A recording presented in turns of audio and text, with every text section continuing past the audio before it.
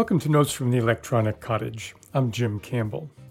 So we're still in the midst of the COVID-19 pandemic, and it seems like the digital domain is becoming an ever bigger part of daily life for most of the people in this country, at least for those who have access to digital devices and good internet connectivity. That is unfortunately far from everyone, a reality that even the current iteration of the Federal Communications Commission is having trouble denying these days, although the majority of that commission keeps trying to do so. As many in Washington these days, Mr. Pai, the FCC chair, and his majority commissioners are looking more and more foolish by the week as the reality of the effects of the pandemic and the lack of access are becoming increasingly apparent to us regular folks. That, however, is a topic that deserves an episode of its own, and we'll get to it eventually.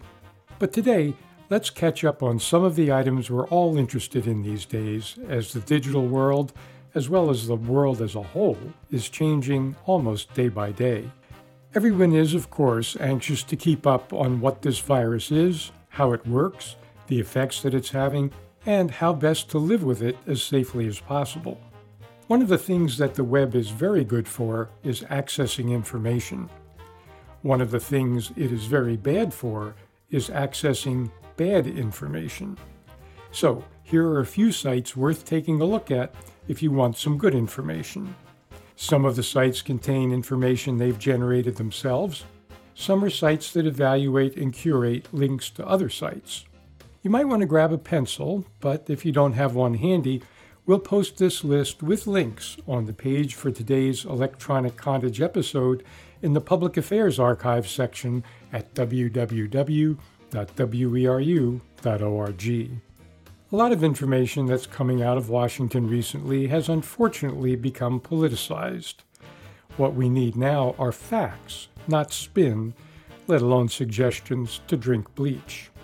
If we have questions about this disease, it's a really good idea to ask a scientist, which, as luck would have it, is the name of a website run by the Federation of American Scientists. It's at https://covid19.fas.org. It's a simple, no-nonsense looking page with a large box right at the top so a user can fill it in and ask a specific question. It's easy to use, and no one who provides the information on that site is running for office or trying to get or keep a job. Meanwhile, the World Association of Medical Editors offers a long list of links to freely available information from around the world about the pandemic, and the site is updated every few days. It's at www.wame.org.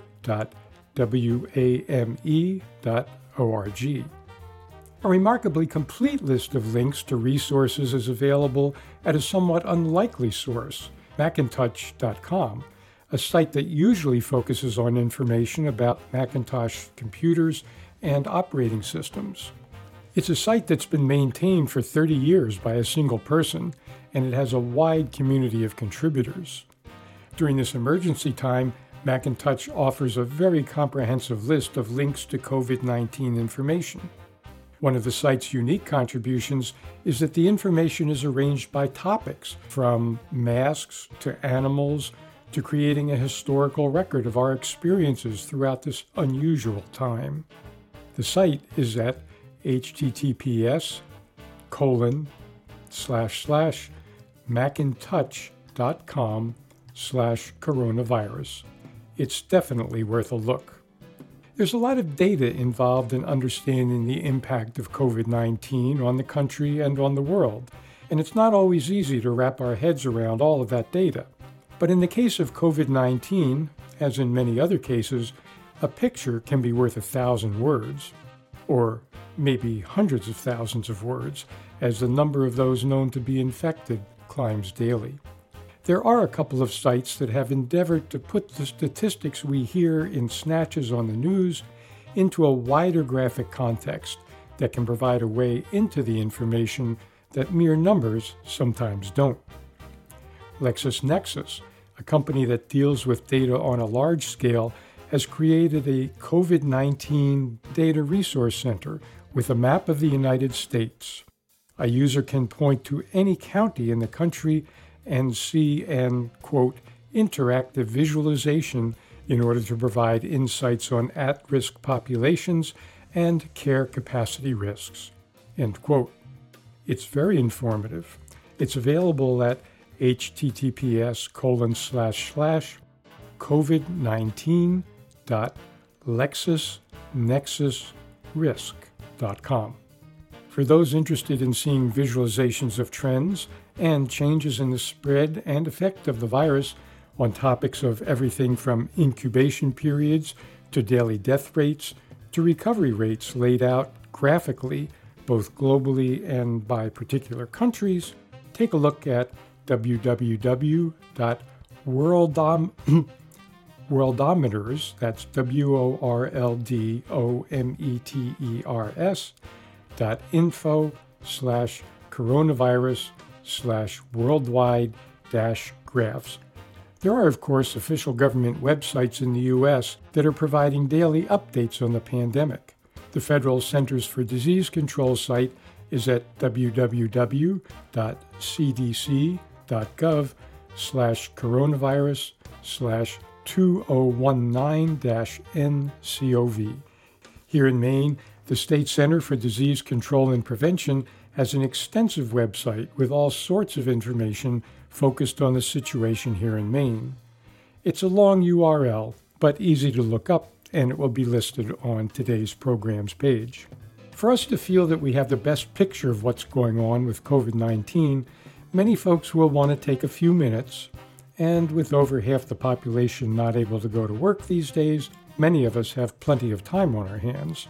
Anyway, it might be worthwhile checking out several of these sites and comparing the information they provide to get a good sense of what are currently the most accurate facts available, as opposed to, for example, the snake oil sales pitches of online, quote, experts like Alex Jones.